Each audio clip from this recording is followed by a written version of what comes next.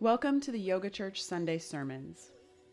These sermons are filmed in the place I'm lucky enough to call my backyard, so you might hear the sounds of birds, geese, roosters, trains, and wind, and sometimes my sweet pup Indy.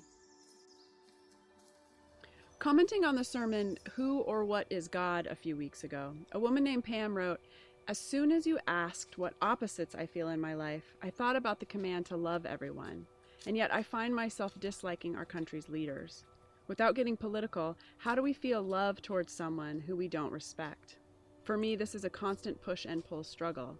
How do I reflect God's love in my life if I have contempt for someone?" When I read this comment, my first thought was, yes, these are the questions.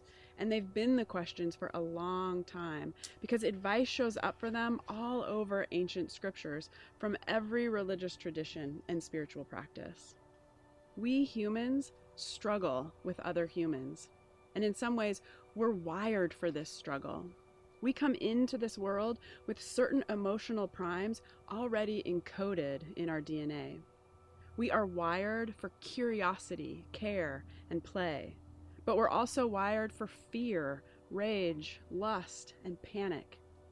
These emotional primes are designed to help us survive and keep the species going. Without self-reflection, though, they can grow into habituated responses of fear toward people and situations that may not actually pose a threat to our survival. And of course, habits work both ways. We can also become habituated to accept dangerous situations and people as safe, or at least normative. Part of our spiritual practice is constantly asking ourselves why we think the way we do, and trying to figure out what our automatic assumptions and reactions are based on. We move through our culture, whatever culture we live in, with a sense of identity.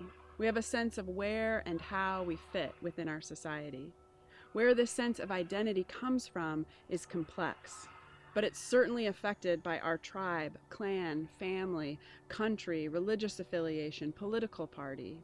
These are just a few of the influences that have shaped how we perceive danger and safety, how we decide who and what we like and dislike, who we love and who we have contempt for. In her comment, Pam described trying to love someone she disrespects as a constant push and pull struggle, which is a very keen observation of how our brains work.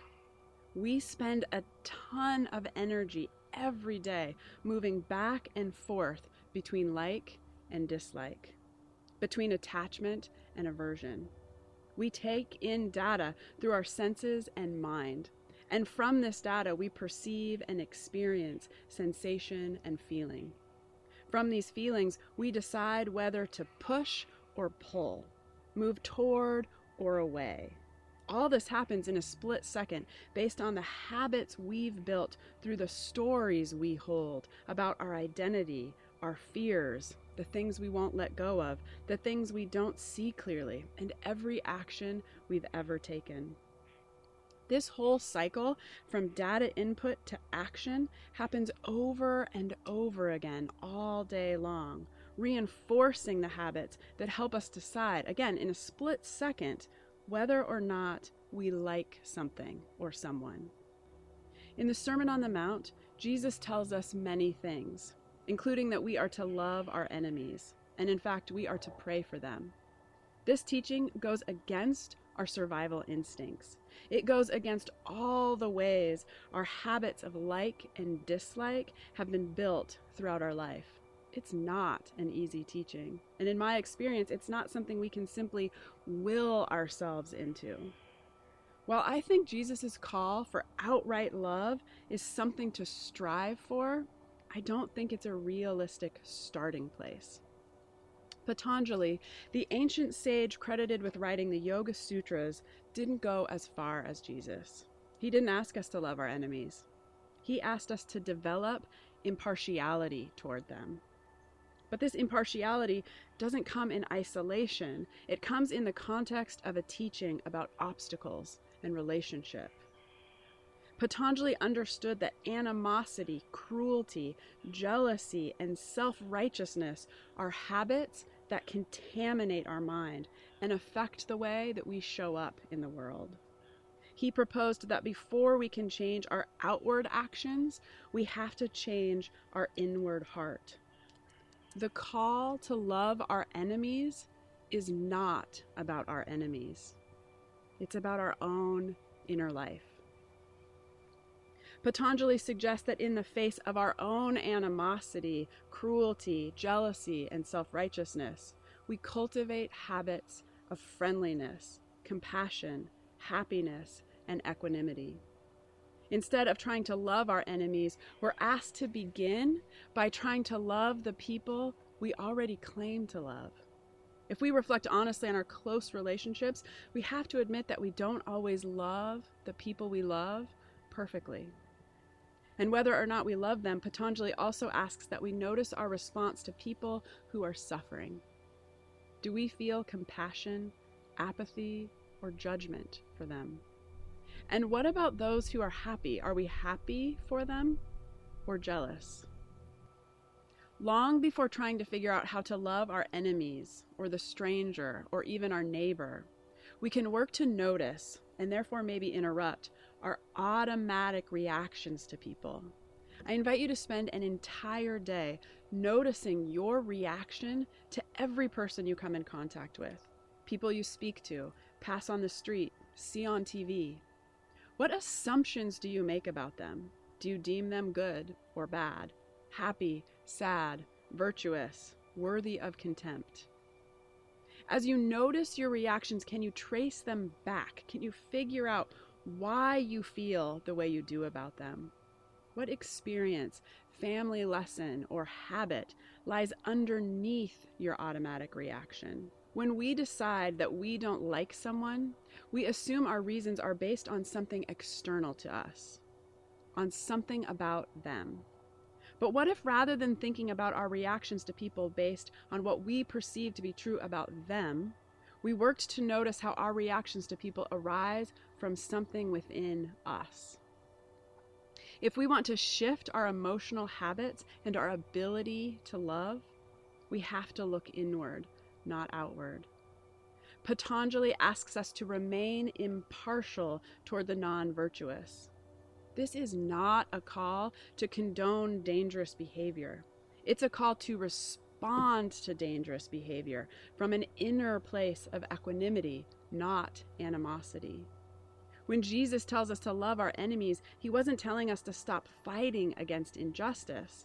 He was asking us to find a way to work against injustice without adding more violence and hatred to the world. Pam's question, how do I reflect God's love in my life if I have contempt for someone, is a wise question because it highlights the disconnect that exists within us all. We have that of God within us, and we have negative emotions, impulses, and habits within us. We are all capable of love and cruelty. Spiritual practice is about deciding which of these seeds we water. This is really, really hard work. And I don't believe we should ever feign a pious sense of love for anyone. And I'm certainly not saying we should become apathetic toward the actions of cruel people. I'm asking that we find our own middle ground between love and contempt. I'm not talking about suppression. I'm talking about the honest practice of being with our feelings. I'm talking about the hard work of finding a place where we can hold our strong emotions with ease. Can we cultivate a habit of impartiality that allows our love to be stronger than our contempt? Again, choosing to focus on love doesn't mean we ignore the actions of cruel and dangerous people. Some people's actions are worthy of contempt and need to be stopped. But how successful can we possibly be in working against evil in the world if we've allowed contempt to utterly corrupt our own mind? How can we allow the divine light that exists within us to shine forth if we're walking around full of animosity? We can't. As Martin Luther King said, hatred paralyzes life. Love releases it. Hatred confuses life. Love harmonizes it. Hatred darkens life. Love illuminates it. The ability to love doesn't come from something external to us. If we truly want to increase our ability to offer love to all kinds of people, we must begin by paying attention to our own inner reactions. And because I know, believe me, I know how easy it is to fall into habits of anger and hatred, I'm deeply appreciative of Patanjali's teaching. We don't begin with our enemies, the black belt of spiritual practice. We begin by paying attention to how we react to those we already like and love. Through this practice of attention, we build a stronger connection to the love already within us. From this growing connection to love, we can start to pay attention to how we react to suffering people and joyous people. We can notice our habits of moving toward and away. Notice the inner sensation of push and pull that we feel. And we can work to stand still, neither attaching nor averting. Over time, as our inner love grows, as our inner equanimity grows, we'll have a base of inner support from which we can begin the hard work of responding to contemptuous people and injustice from love. Get reflection questions, join the discussion, subscribe at summercushman.com. And don't forget to sign up for the Yoga Church Annual Retreat happening July 7th through 11th, 2019 on Bainbridge Island. I hope you'll join us.